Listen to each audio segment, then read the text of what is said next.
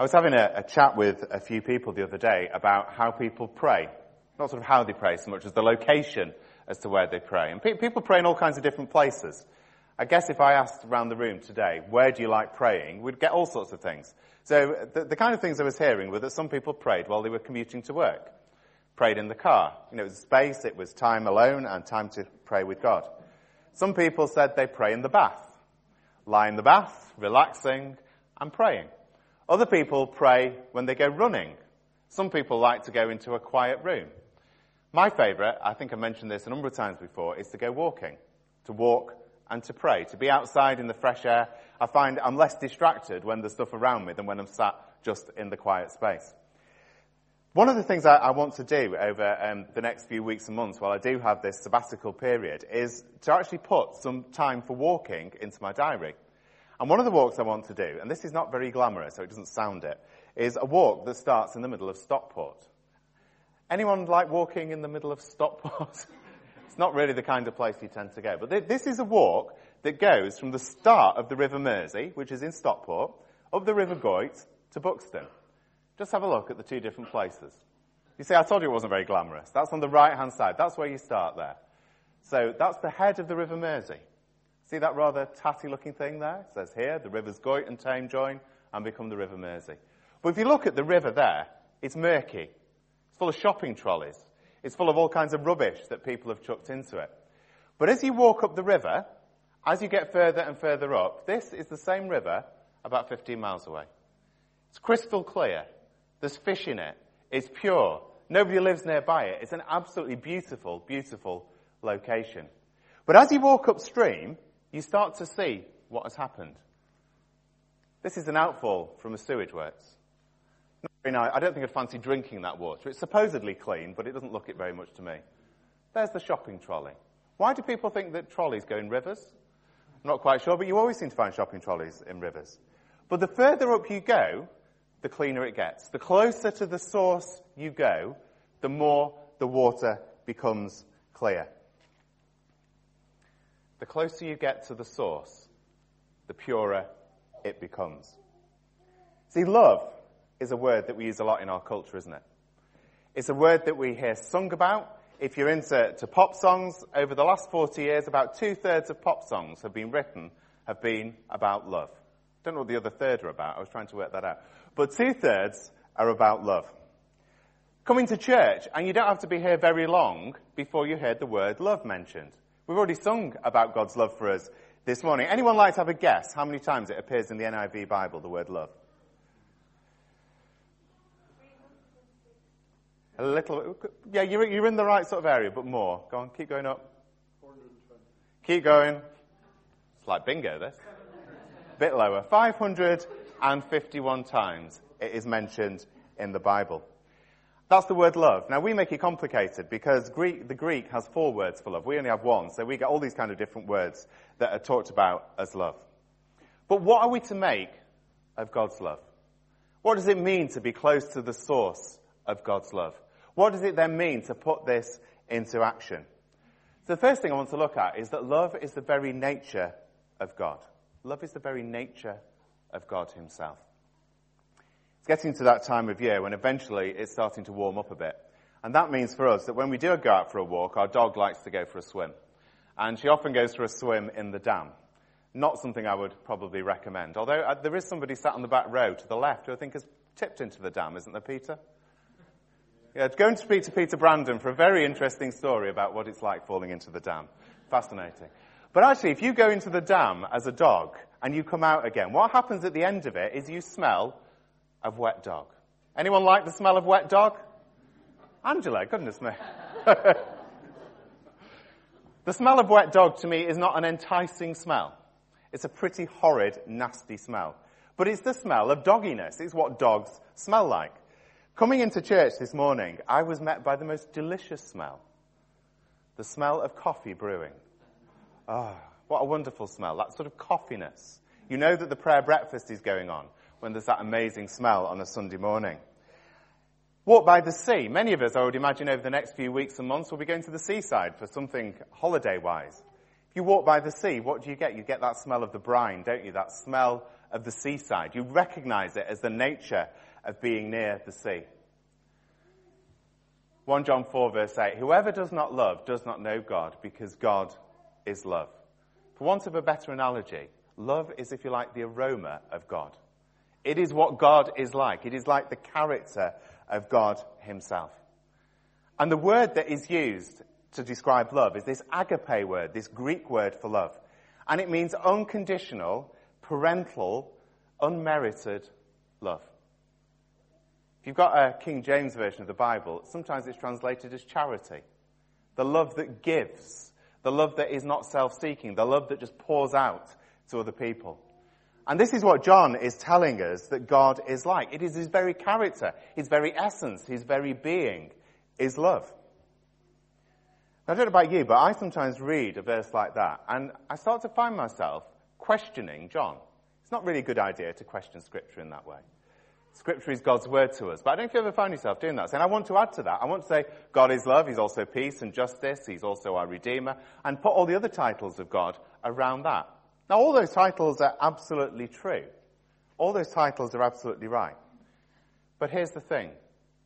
The only reason I feel I need to do that is because my version of love is incorrect. My view of love is tarnished. It's murky. It's like the river in Stockport, not the river in Buxton. It's not the right view of love. I've allowed my view of love to be tainted by sin, by wrong attitudes. God's love is pristine. He is the source of love. His love is justice. His love is mercy. His love is kindness. It is all of those things. Another major theme that John picks up on is the theme of light. This is the message we have heard from him and declare to you. God is light. In him there is no darkness at all. But you know, our experience of light is also not pure. I'm not a scientist, but I don't know whether, can a human being stand pure light? John? I have no idea. I'm not a scientist. I can't imagine we would be able to sort of withstand the brightness of pure light. Well, as I was prepping this week, I was sat in my office, and sort of late in the afternoon, the sun comes round and shines through the window. All that happens when we get into the light, when you put things in the light, is you see the murkiness that's around. You realize that actually the places the light shines are still full of murkiness. Just like the water was full of murkiness, so the light can be. Nigel Wright led a leader's breakfast for us a few weeks back, and he says whenever he comes to worship God, he always finds it sort of helpful to have John's language in his mind, to imagine coming into the presence of the brilliantness, of the purity, and the love and the light of God himself. Love is God's very essence. Love is also lived through obedience. You know, human love isn't pure. We can say we love, but we twist it from being pristine to being murky. You know, we may say we love all kinds of things. People say they love one another. You love a person. But you can also say, I really love my work. I really love objects. You know, I love my car. I love an idea. I love a nation. I love a political party. Perhaps not at the moment, but some people do say that. I love food. I love being in the outdoors. And it's a word that we often use, but seldom understand. A word that we often apply to things that actually are so far removed from God that it can be quite dangerous. And it's a word that we can trip off the tongue very easily, but then totally deny with our actions. We can say, I love, and then do a selfish response to that thing that we're saying we love. Easily spoken, but it can fall victim to our self-centeredness. You see, as a human being, we are capable, made in the image of God, as loving. We're capable of loving things. But without the work of the Holy Spirit, without being born again of the Spirit, without the regenerating work that God does in us, we're not going to be capable of loving God or modeling his love to other people. We need to be close to the source, close to Jesus, close to the Lord who is love himself. Because there's that danger, isn't there? That what happens is that we start to love murky things. We start to get that wrong view of love and then wonder why it doesn't work out. Think about things that have been spoken about love. You know, 1960s, free love was the thing, wasn't it? It was actually free sex. Love really didn't come into it a great deal. I've heard people say, I love McDonald's. Probably need ministry, but that's a different point. But I love McDonald's. That's nothing to do with agape love. It's nothing to do with the kind of love that we find in Scripture. It's to do with physical desires, convenience, all kinds of other things. Even if we say, I love you to another human being, it can still be tainted with our self-centeredness. What Jesus actually does in this passage, it gives us no wriggle room to make our own definition up of what love is. We have no wriggle room. Love is obedience to God. Love is living life with God's ways, with his commands. Verse 10, if you keep my commands, you remain in my love, just as I've kept my Father's commands and remain in his love. To love as God calls us to love is not to think of some idea of love and then pass it off as if this is God's ideas. We only know God as we are transformed by him. I really love this quote. Theology is just about how we think about God. If your theology doesn't lead you to love more people or love people more, you should question your theology. If you think you're close to God and yet you start to become full of hate, there is something going on that's not right. The source of love has not been encountered in the right kind of way. So we move on to loving one another. Verse 12, my command is this, love one another. God is love. That is his nature. That is who he is. That is what he has demonstrated to us. And we are called to be like this to one another. We're not just called to be pleasant and nice to one another. That is not the same thing. We're not just called to be, decent people. That is not the same thing. But we're called to be passionately concerned about people's well-being now and into eternity. It's a really deep call. It's a call that resonates in the very heart of God himself. And it's a call without exceptions. As a Christian, we can never say, I don't have to love that person. Love your neighbor as yourself. Love one another. There are no exceptions. The call to want the best for other human beings. In a few moments we will gather around the communion table. We will remember again the love that Christ has shown for us. The self-sacrificing, self-giving love that brings our forgiveness and the chance for a new start. The call to love one another is no less than the call to be Christ to each other. The call to live to another person as if it was Jesus living in that kind of relationship. We can't do that if our view of love is murky. If our view of love is not close to the source, is not close to God himself, we simply cannot do it. If we have allowed ourselves a lesser view of love. Perhaps the best known passage about love in the whole of Scripture, sorry that's a bit small print, but I will read it. 1 Corinthians 13, 1-7. If I speak in the tongues of men and of angels, but have not love, I am only a resounding gong or a clanging cymbal. If I have the gift of prophecy and can fathom all mysteries and all knowledge, and if I have faith that can move mountains but have not love, I am nothing. If I give all I possess to the poor and surrender my body to the flames but have not love, I gain nothing. Love is patient, love is kind, it does not envy, it does not boast, it is not proud, it is not rude. It is not self-seeking, it is not easily angered, it keeps no record of wrongs. Love does not delight in evil, but rejoices with the truth. It always protects, always trusts, always hopes, always perseveres.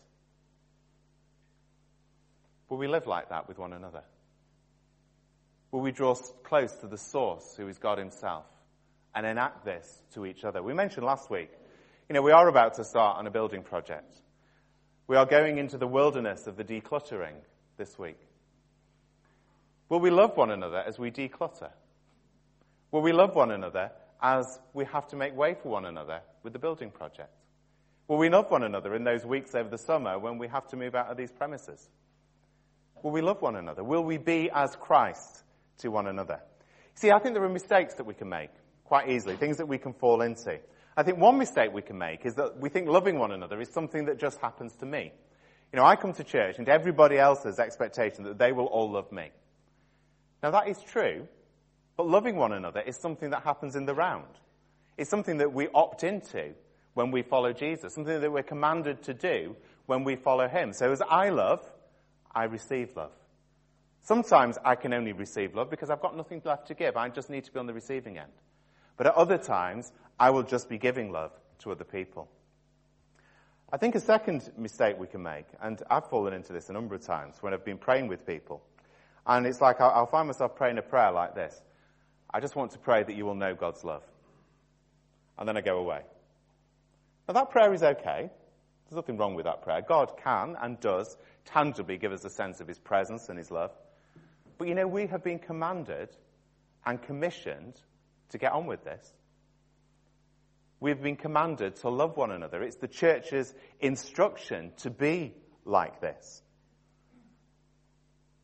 Praying that the love of God will be tangible is not the same as making a meal for somebody. Praying that the love of God is tangible is not the same as being prepared to do something that puts yourself out and is self-sacrificing to another person. And sometimes I feel that I'm in risk, the risk, you might not be, but I'm at the risk of saying to God, well, okay, I know this has been commissioned to us, but I want to pass the buck back up to you, Lord. I don't want to love one another. I want you to do it. And God says, well, I've told you. I have commanded you. Love one another. This is your role. This is the role of the church. This is the role of Christians. To continue the ministry of Jesus until he returns again in glory. Third mistake I think we can make is this isn't just about nice platitudes to each other. This is not about the love of a child to a teddy bear. It's also not the kind of love of a couple who've just fallen in love and are sort of staring at one another. Christ's love led him to Calvary. Christ's love, wanting the absolute best for us, which is forgiveness and a fresh start and an eternity with him, sent him to the cross. Christ's love was the ultimate self-giving love. As we love, are we prepared to sacrifice?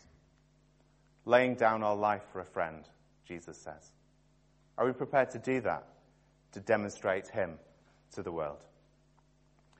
This is an incredibly radical call. But it's also a very over-familiar call, because we hear a lot about God's love. Are we prepared again to get close to the source, to get close to God, to pray that we become more and more like him, so that we can then live this out? Because this is also a demonstration of the gospel. There's a bloke called Rodney Stark who has written a book, and it's all about, he's an anthropologist, which I think means he studies human behavior and human beings. And he's written a book about why did the church grow in the first few centuries? What was going on from a sort of human level? And he says this: Christianity did not grow primarily because of miracle working in the marketplace, although that was very much going on. That did happen. Or because Constantine was the Roman emperor who made Christianity the religion of the empire, said it should.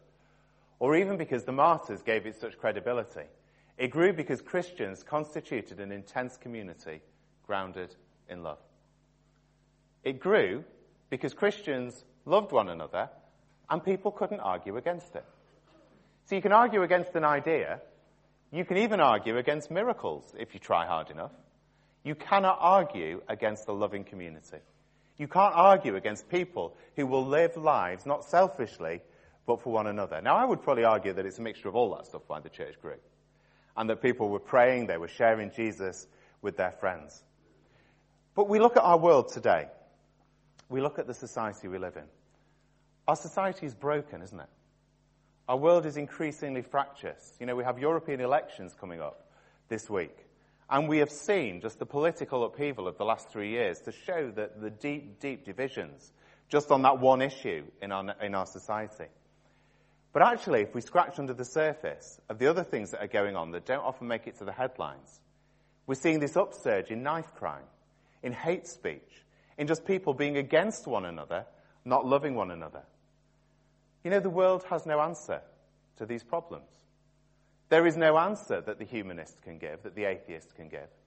There is nothing that remotely comes close to being a satisfactory solution.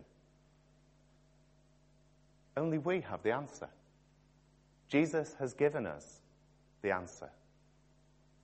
To serve him, to give our lives to him, and then to put into practice what he says. To love one another. You know, through Christ we are made vertically right with God through the cross. We have that relationship restored. And through Christ there is also that horizontal restoration of relationships. Through Christ we are called to live this out with one another. John 13:35. By this, everyone will know that you are my disciples if you love one another. As we think about that people will know that we are God's disciples when we love one another, that we will demonstrate the gospel. It reminds us again that mission, evangelism, is not a hit-and-run exercise. We don't just speak a lot of words and then sort of move out. But it's about that ongoing, outlived gospel that demonstrates Jesus through the way that we are. That we care about people's everyday lives, that we care about injustice, we care about the world we live in, we care about people's spiritual life. We care that people are heading for a lost eternity without Jesus. We care deeply for the whole person. And Jesus says, when you live like this, people will know. People will know that you are my disciples. It's a call to all of us. And it's a call that comes with a promise. Verse 16. You did not choose me, but I chose you and appointed you so that you might go and bear fruit that will last. You did not choose me, but I chose you. You know, that is an amazing comfort, isn't it? We don't have to earn our way to God. Christ has called us. Christ has chosen us. And then he commands us to do his work. Do you want to see people come to know Jesus? Do we want to move into a season as a church where we're actually seeing significant numbers of people come to faith in the Lord Jesus Christ? Do we want to see communities transformed by the gospel as we start our pioneering ministries in the autumn, as we start thinking about Highley and Thelwall? And that hopefully is just the start of what we're doing, is sharing the good news. Do we want to hear more testimonies like we heard from Linda this morning of how as a church family we are loving one another? It's very simple. One of the things we have to do is love one another. Get close to the source of love. Get close to Jesus. Stay close to him. Get to know him through the word. Get close to him. Walk in step with the Spirit. Love one another and share Jesus. Couldn't be simpler, could it? Verse 17. This is my command. Love one another. Let's pray. Lord Jesus, we thank you. Thank you that you are the supreme demonstration of what it means to love. Thank you that as you died on Calvary for our sins, that you remind us and you demonstrate that sacrifice of love. Lord, I want to pray for each of us here this morning that as we live our lives following you, that you will help us to just put these words into practice. Help them not to be textbook stuff, but stuff that is actually worked out in the communities around here so that other people may come to saving faith in you. Lord, help us to listen to your words, hear them, and put them into practice. And we ask it for Jesus' sake. Amen.